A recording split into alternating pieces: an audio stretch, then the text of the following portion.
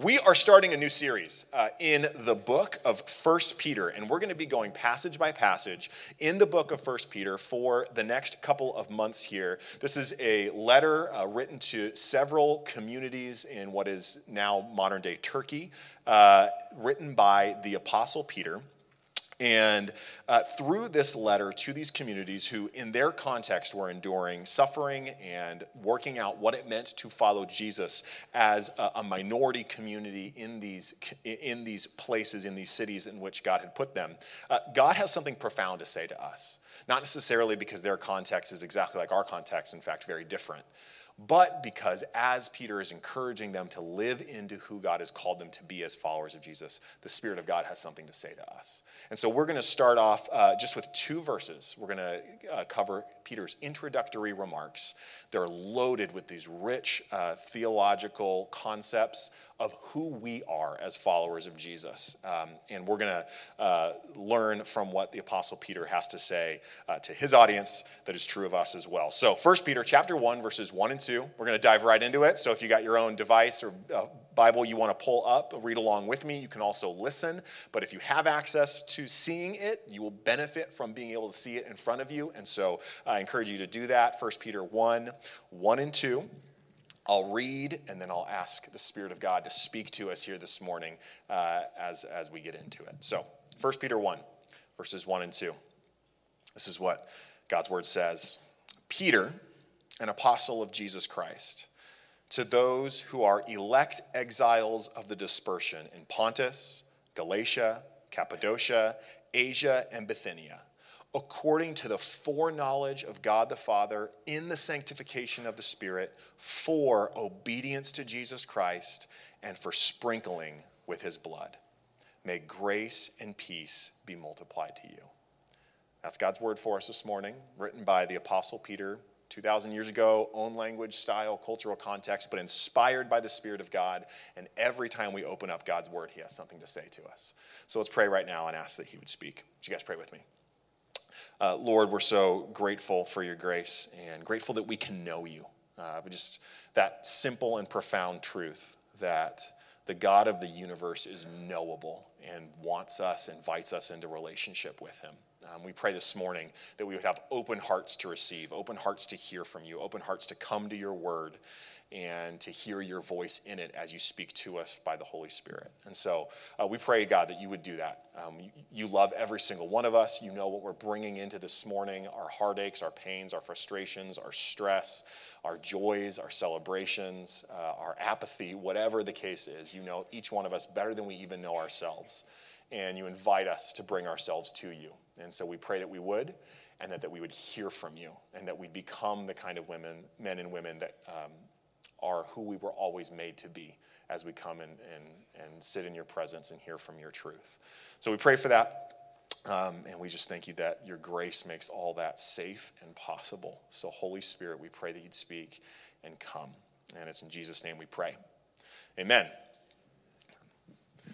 Well, don't just give up zebra cakes. Become the kind of person who doesn't eat zebra cakes.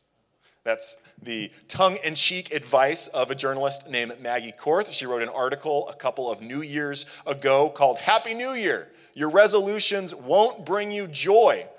Very tongue-in-cheek kind of title there. Here's what she does. She kind of maps through some of the psychology research around motivation, around happiness, looking at why, when it comes to our resolutions for the New Year's or any goal that we set for ourselves, why do we stick to some goals and not others? Why, when we accomplish some goals, we have a real profound sense of satisfaction in accomplishing that goal. It adds to our happiness in our life, and why other times not so much. And here's what she concludes as she looks at some of the research in the area. One of her big conclusions is this: we don't so much stick with goals because we think we should do them, so much as we stick with goals because we identify with them. So don't just give up zebra cakes. Turn yourself into the kind of person who doesn't eat zebra cakes. Now, this isn't about zebra cakes. If you like zebra cakes, get down with your bad self. Just, dark room by yourself. I don't care what the situation is. Just eat the zebra cake. That's not about zebra cakes. The point is, and here's the big idea, it's a framework that is an observable aspect of how God has knit together the human mind, body, and spirit, and it's at the very heart of our passage in the first 2 verses of 1 Peter. The principle is this: our identity directs our energy. Our identity, how we think of ourselves, the narrative that we attach to who we are, what we say about ourselves to ourselves, whether we do so explicitly or simply that's just some internalized thing that we have made about ourselves, our sense of self directs our energy, how we actually live. So don't just eat zebra cakes. Turn yourself into the kind of person that doesn't eat zebra cakes. Or maybe more importantly, we can leave the zebra cakes behind. There's no more reference of zebra cakes for the rest of the morning, okay? Unless you want to, and we can talk about zebra cakes all morning. The point is this: something more profound. Don't just give yourself a to-do list of things to love your neighbor. Become the kind of person filled with love for your neighbor. All of this begs the question: if our identity directs our energy, how are followers of Jesus to think of ourselves? Who does God say that we are? Which is to ask, what is the truest thing about me? Who am I? What should I believe about myself? And if you're not yet a follower of Jesus, if you're joining us here this morning and you're just exploring Jesus, you got invited by a friend, whatever the case is, this is a look at the identity, a question of the identity, the sense of self that Jesus offers. What does it mean to follow him? What does it mean to find yourself in him? And we're looking at these 2 incredibly rich verses that give color to those questions. What is the truest thing about me as a follower of Jesus? Because this is just the introductory remarks of this letter that goes on to explain some really interesting themes and have some really interesting encouragement and direction for these communities that the Apostle Peter is writing to. But he doesn't just merely say, hey guys, it's Peter, I'm writing to so-and-so. Instead, what he does is he says, hey guys, it's Peter. That part's there. But then instead of just saying, here's who I'm writing to, moving on, he gives these really beautiful and important and with a logical flow explanation of who they are, declarations of who they are as the recipients of this letter, as followers of Jesus. And so as we look at what Peter says about these communities as followers of Jesus, what we're seeing is what's true of us as followers of Jesus. Our identity directs our energy, and in these 2 jam-packed verses, we're going to see the what of the identity that Jesus gives, the basis of the identity that Jesus gives, and the purpose of the identity that Jesus gives. And Peter walks us through each one of those. By the way, this is a total aside. I really like doing messages like this where it's like 2 verses. This is just like pastor, insider baseball stuff. But when you teach a longer passage of scripture, unless it's a narrative, it's like a longer passage of one of the New Testament letters or something like that, you leave so much on the table. And we're going to leave stuff on the table here. Literally, as I've been preparing this, I'm like, there's 2 verses. We could do 8 weeks on these 2 verses. It's some really juicy stuff. But I just getting to slowly walk through the passage of scripture, which is why it's kind of helpful if you have it out in front of you. No sweat if you don't. You're not going to be missing out, but you should. Okay, here we go.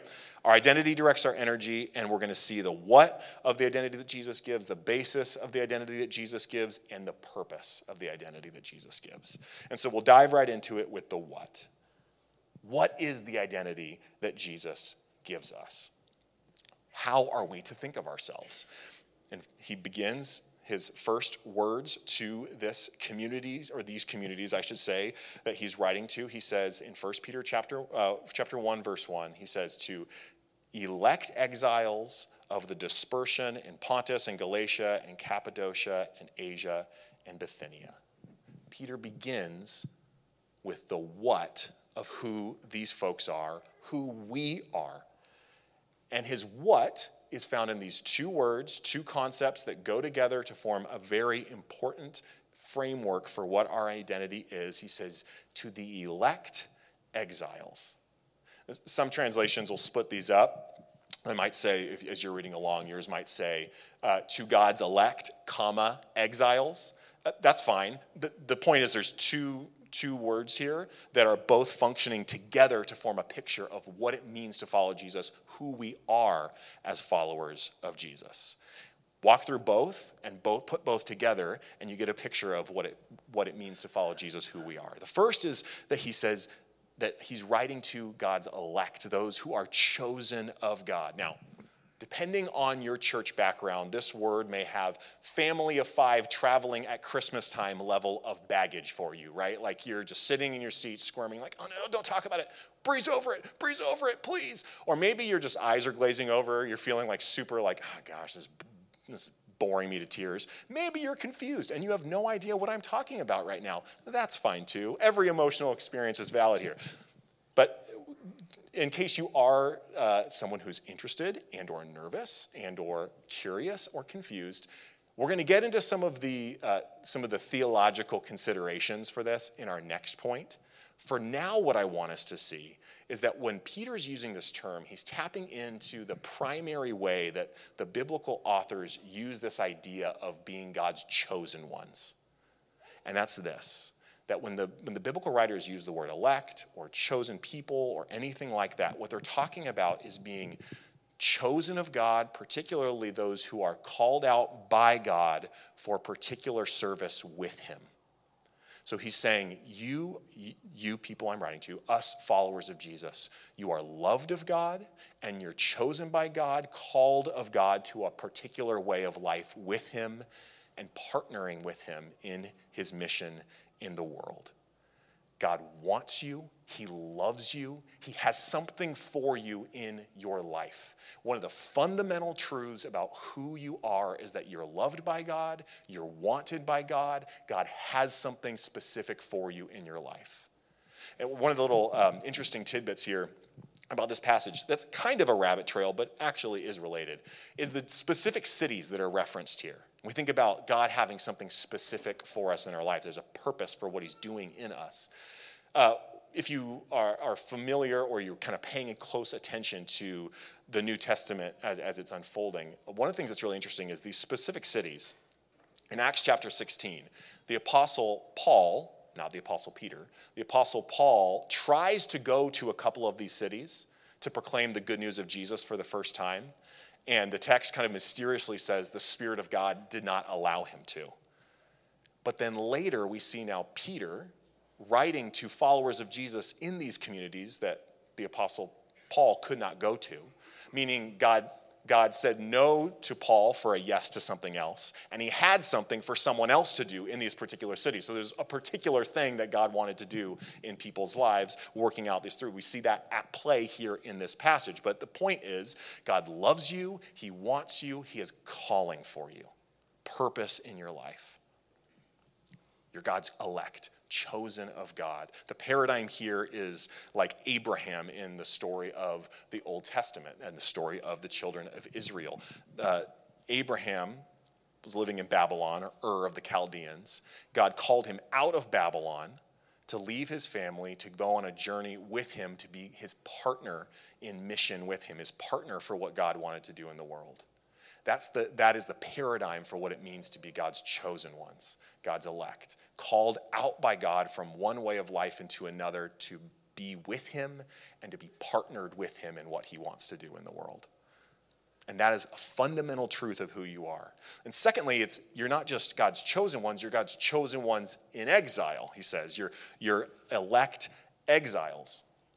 And at its most basic, an exile is just someone who makes their home in a place other than their true home.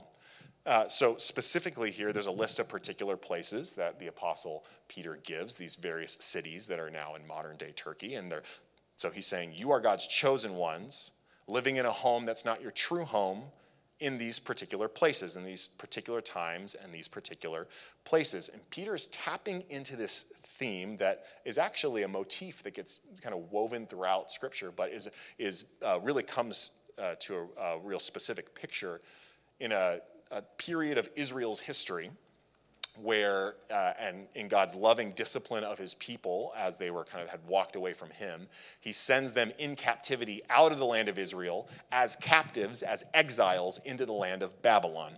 And this is the image that the Apostle Peter is evoking for us here. And as the children of Israel were living outside of their true home in a different home in Babylon, followers of Jesus are living outside of our true home in the renewed creation that Jesus is going to usher in at the culmination of history, but making our home here and now, which is to say, we are living distinctly as God's people, living like our true home in a place that is not our true home. Now, this kind of idea, this concept, sometimes in some Christian circles is used basically to imply we're just passing through, the world's going to burn, so we just got to circle the wagons, we got to batten down the hatches, and we just got to get through with as much holiness as we can muster up. Don't worry too much about the world or the state of the world, just kind of get through it, and don't worry, because this isn't our true home, remember? Not our true home. We're just passing through, right? So get to the other place that's our true home, and then we're good to go.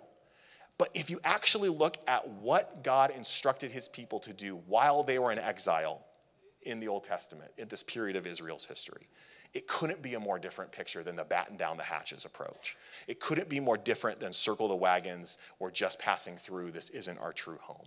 You can see this in Jeremiah 29 if you're interested.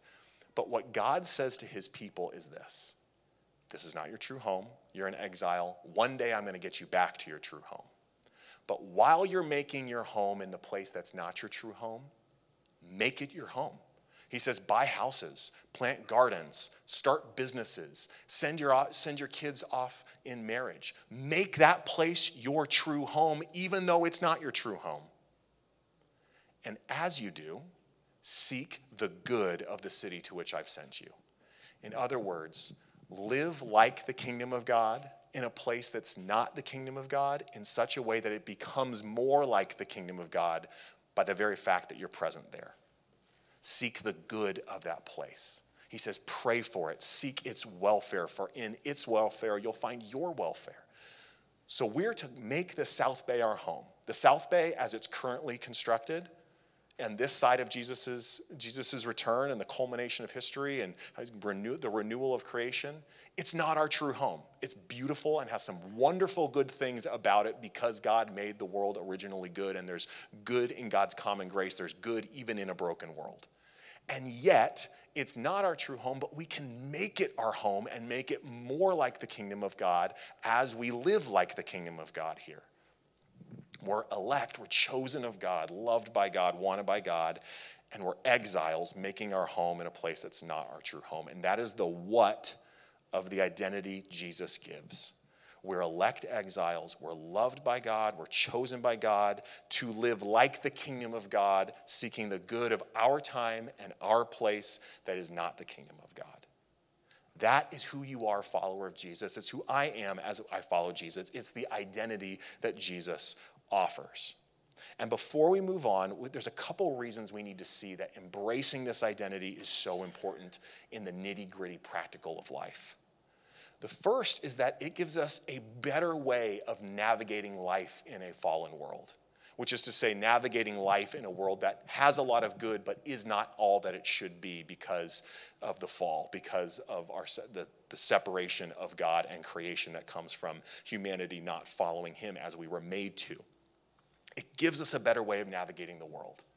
The world's not all that it is supposed to be, and it can be tempting to respond to that fact with anxiety, with hand-wringing, by looking at headlines and thinking, like, oh no, it's falling apart. And if we're honest, many of us have felt those feelings, feel those feelings over the course of our lives. But this gives us a better way of navigating the world. It tells us that we can embed ourselves in a place that we don't expect to be the kingdom of God, and we can live in such a way that we, at least in some small way, make it more like the kingdom of God, at least in the small circle around us. I love the way theologian, philosopher named Carl Trueman put it in a book of his called The Rise and Triumph of the Modern Self. He put it like this. He said, every age had its darkness and its dangers. Pause. There is no golden age. There is no time that we all need to go back to, and that would be the kingdom of God.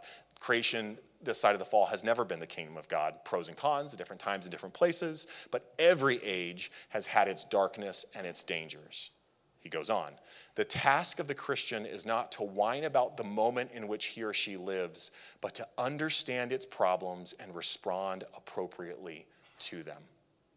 We're to be elect exiles, living like the kingdom of God in a place that's not the kingdom of God. And in some small way, our very presence makes it more like the kingdom of God. Now, this doesn't mean we don't grieve injustice and sin. It doesn't mean that we don't feel angry about things in the state of the world sometimes. Those are appropriate emotional responses to things that aren't right.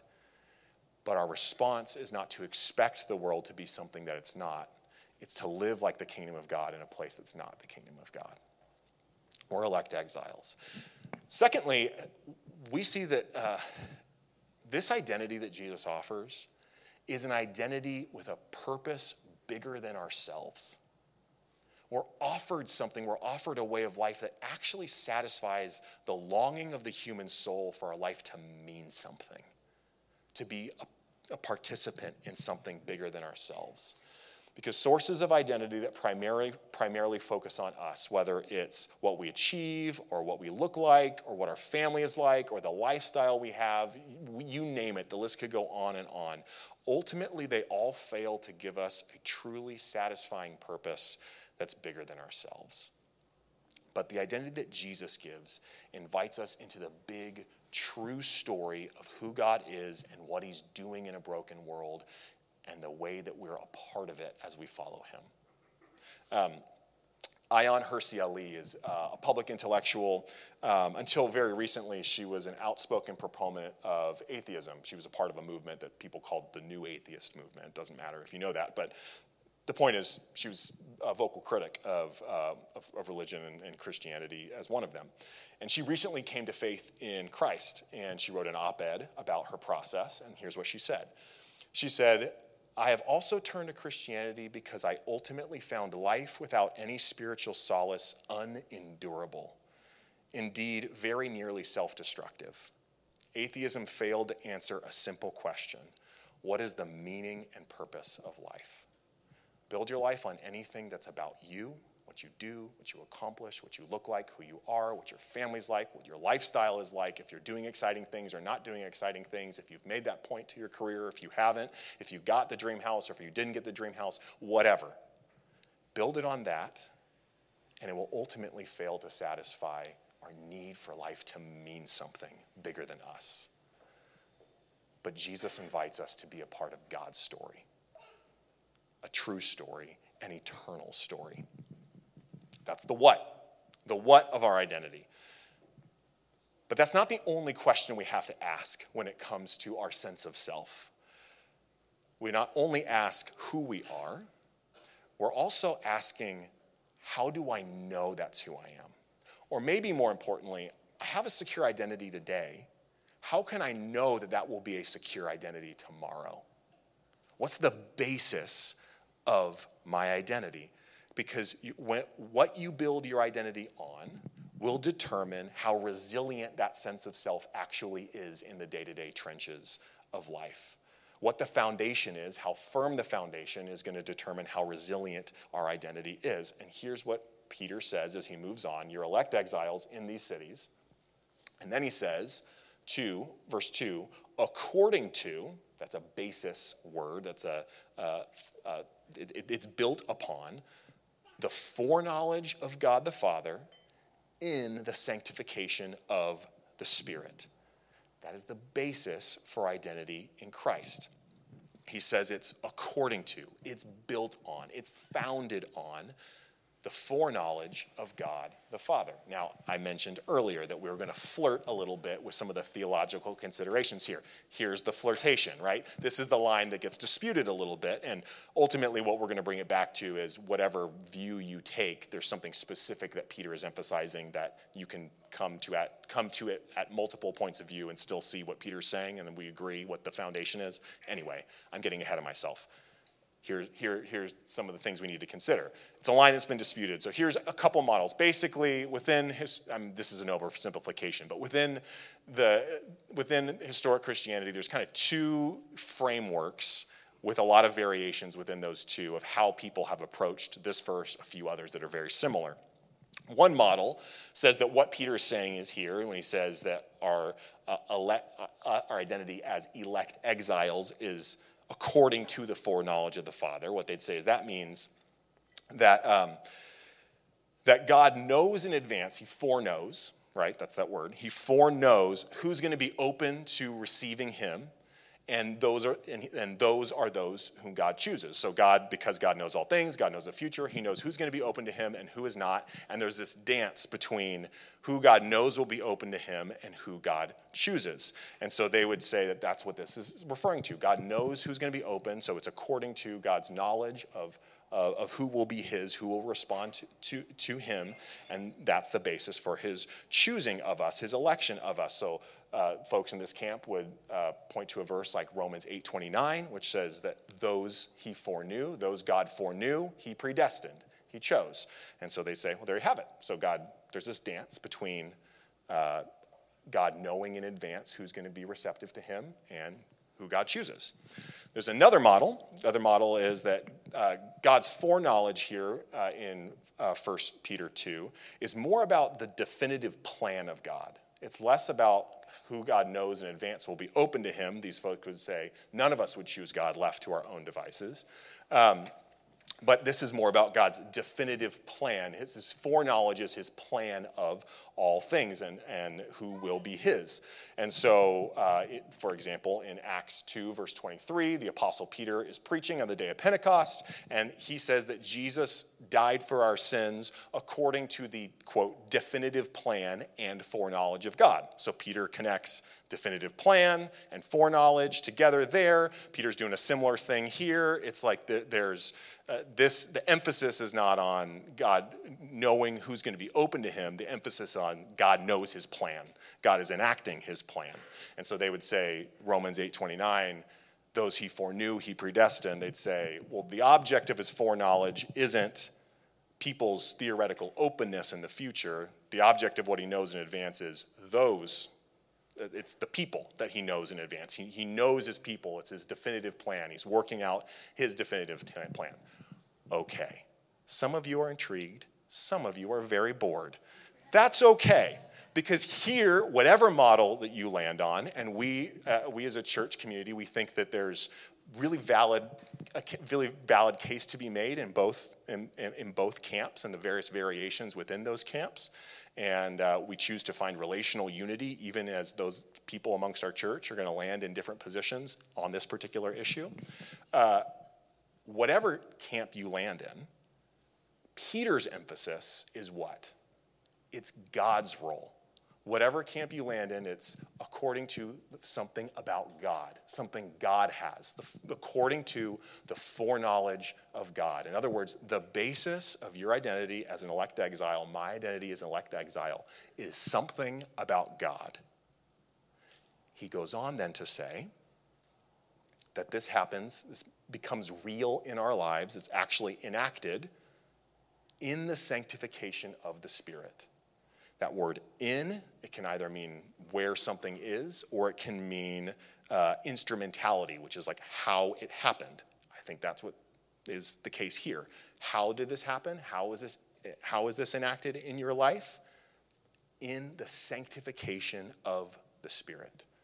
Another one of these words in a passage like this that you might just breeze on through because you're like, I don't know what that means. And so on to something that I do know what it means. Here's what the Apostle Peter is saying. This word sanctification, sometimes the biblical writers use that word, the word that we translate as sanctification, which some translations do some interpretation for us. It doesn't matter. But so sometimes the biblical writers use that word to talk about being set apart to be holy, separated in identity from sin to the purposes of God. So this is like sanctified as in set apart for a holy calling.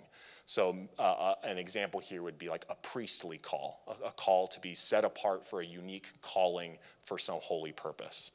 Sometimes the biblical writers use that word, the word that we translate sanctification, to describe the ongoing process of becoming more like Jesus. So in 1 Thessalonians 4:3, the Apostle Paul says, this is the will of God.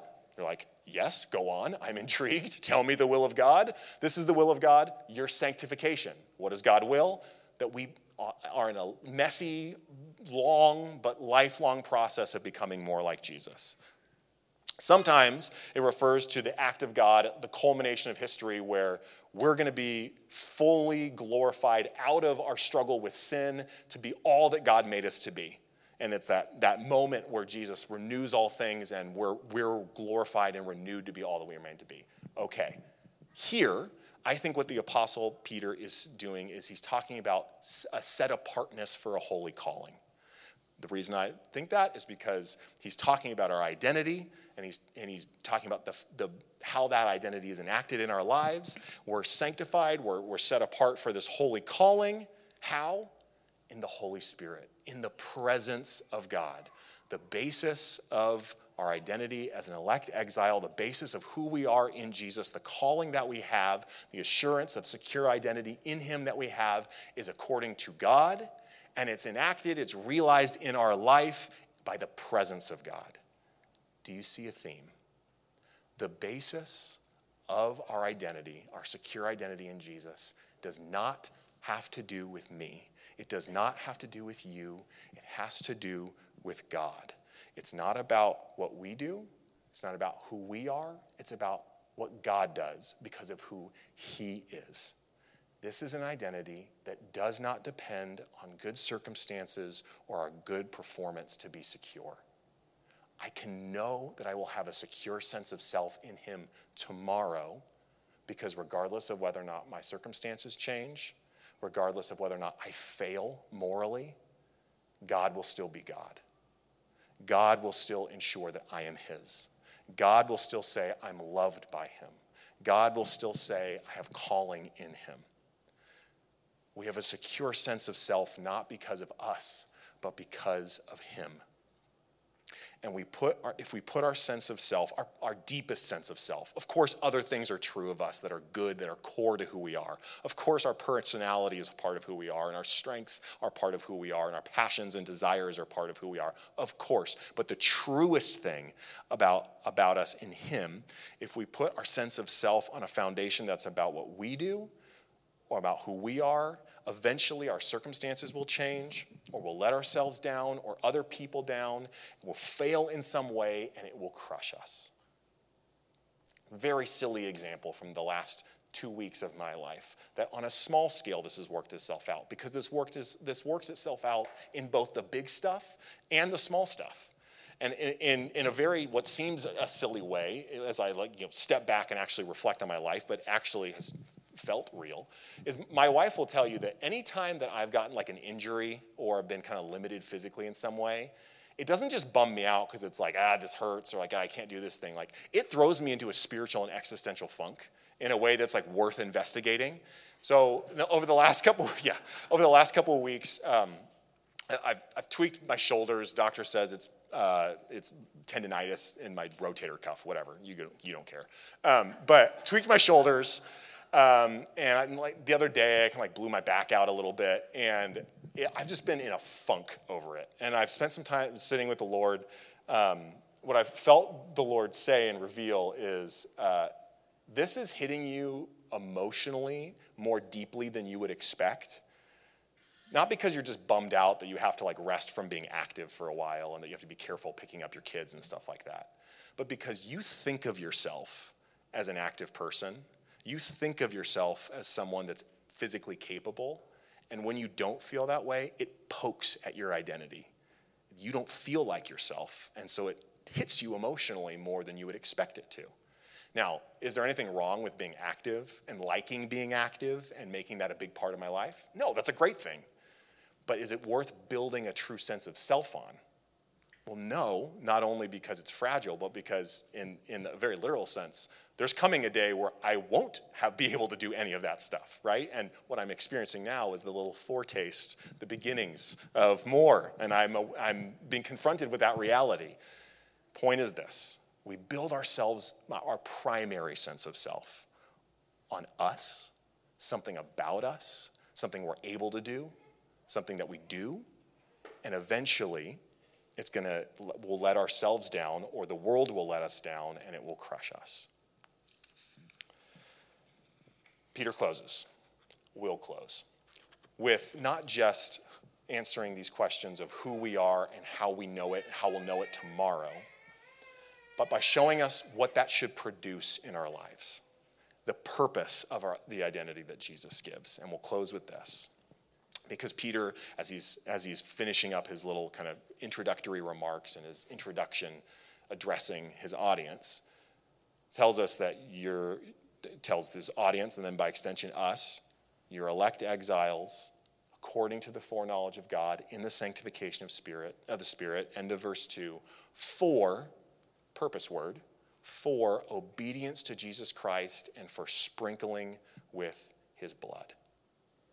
What this is all about, what this should produce, what the end goal of all of this, the for of it, is obedience to Jesus and sprinkling with his blood.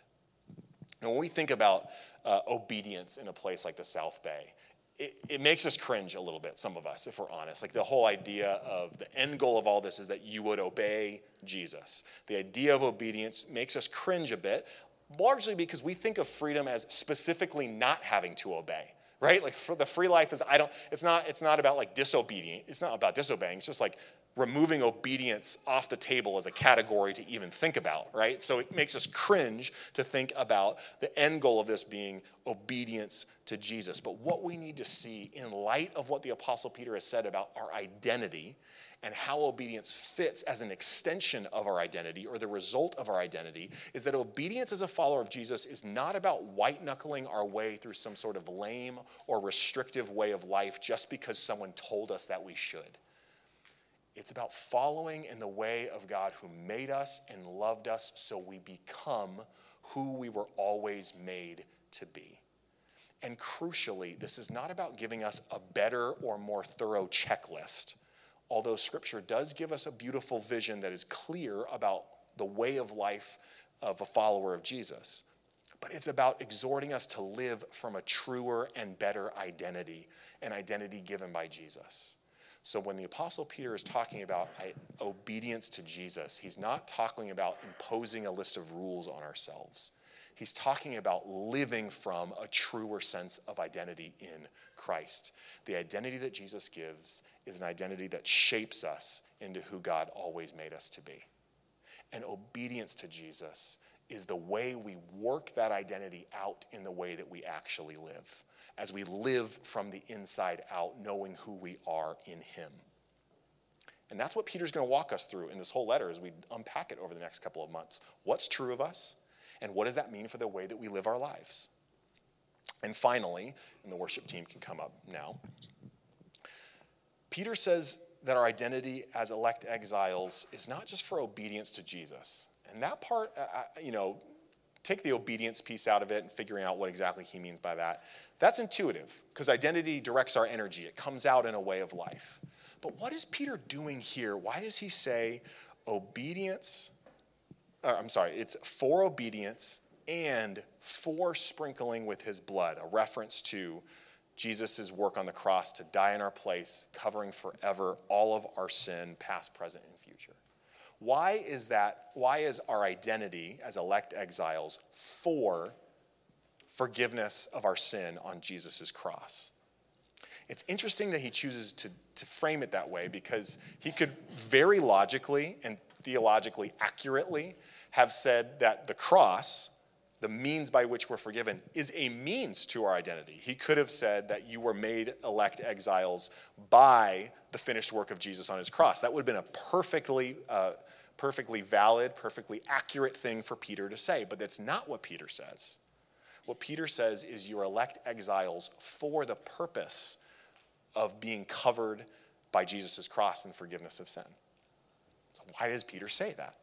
I've thought about this a lot. I've spent wrestling. This is the main thing actually I've been wrestling over as I've been preparing this sermon, because it seems counterintuitive. I've studied, I've thought, I've meditated on this passage, And a light bulb clicked as I was meditating on this, asking God, why does it say this? Why is it like this?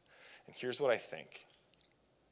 I think framing being cleansed and forgiven in Jesus' cross as the result of our identity rather than the means of our identity emphasizes the heart of God in Jesus' death on our behalf. What Peter is emphasizing is not the cross as a means to something. He's emphasizing Jesus' cross as a revelation of who God is, and specifically as a revelation of God's heart towards you and me. And this is so important because I think many of us deep down, for a whole list of reasons that are probably unique to every one of us, but many of us deep down think of God's love for us as something that he had to be convinced into, or something needed to be done in order for him to love us first. But this is what Peter is saying by emphasizing the cross as a result of our identity. What Peter is showing us is that God doesn't love us because Jesus died for us. Jesus died for us because God already loved us. The cross is the result of who God declares us to be. The cross, God's action on the cross, is because he already loved us. He already counted us as his. He already declared truth over us as his. He already had a disposition towards us as his beloved. The cross of Jesus shows us that God loves us. This is how the Apostle Paul puts us in Romans 5:8. That God shows his love for us in that while we were still sinners, Christ died for us. God didn't need to be convinced. He didn't need something to happen before he would love us. He did something because he loved us. And this is what the cross reveals. Yes, it accomplishes something. It accomplishes as the most beautiful, cosmic, personally important thing in all of history, that we're reconciled to the God of the universe. But it also shows us that God, the God who created 100 billion galaxies and knows what's going on in the depths of the Pacific Ocean right now, that God loves us personally. Already, while we're still wrapped up in our sin, still figuring it out, still struggling through, he loves us. And that's what we declare ourselves as we take the Lord's Supper. We're going to worship, and we're each in our own time going to partake of the elements. The cup that symbolizes Jesus' blood that was shed, the bread that symbolizes his body that was broken. And we do so as a reminder of who we are, because it's a reminder of who God is and what he's done for us. And in that we see his love for us, which is who we are to begin with. So as we worship, we remind ourselves of a God who loves us, and a God who's chosen us, and a God who's called us to be his people in our particular place and time. We remind ourselves of the security of that identity that will be true tomorrow, the same way that it's true today, regardless of what happens or regardless of what I do tomorrow. And we remind ourselves that it gives us a new way to live. There's something for us. There's something God has for us. So let me pray. Amanda and the team are going to lead us, and then we'll be done for this morning. So would you guys pray with me? God, we love you, and we're so grateful for your grace. Grateful for everything that we have in you, what is true of us in you. We pray that we would believe it, we would know it, we would actually internalize it deep down in our bones. And I pray right now for anyone that is struggling to believe functionally, not just intellectually, but struggling to functionally believe that they're loved and chosen of God, that they have calling and purpose in their life. I pray for anyone in that camp, situation, experience, that you would speak truth over them. I pray for freedom. I pray for an experienced reality of your love. I pray that we be a people who reinforce our true identity in Jesus to each other. Would we help each other remember who we are? And it's in Jesus' name we pray. Amen. Amen. Well, as you take the elements, can I invite you to stand? You can we're going to go ahead and move into worship. You can take the element whenever you're ready.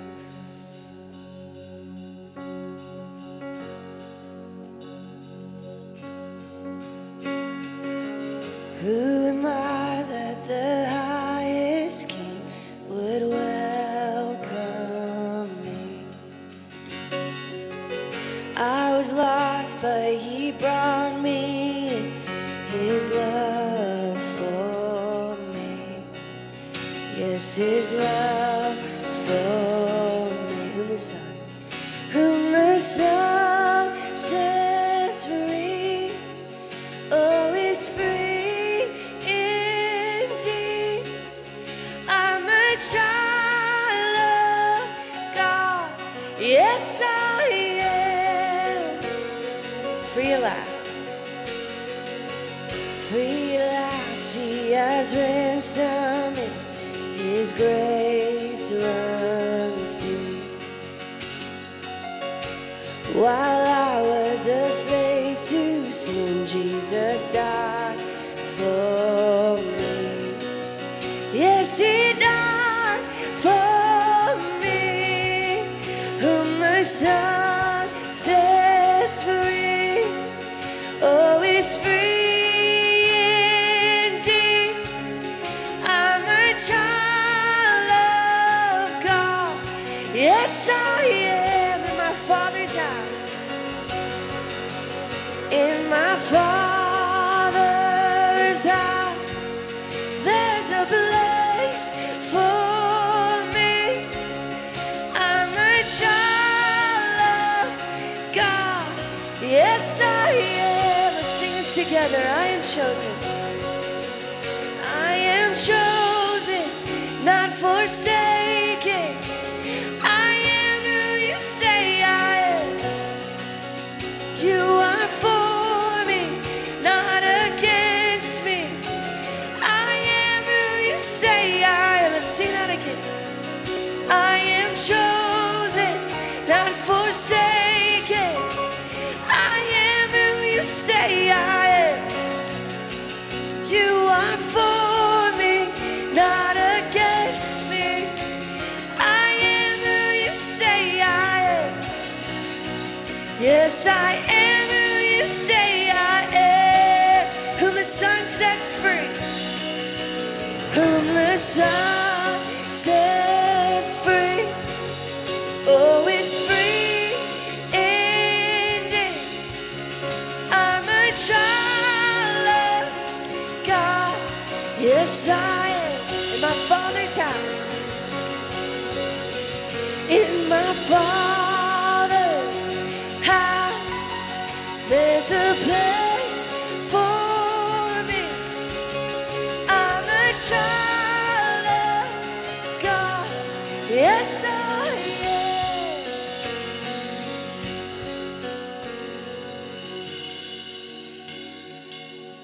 Sing this one last time. Lord, would you give us faith to see this truth that you have called us, you have chosen us, you see us, you do not forsake us.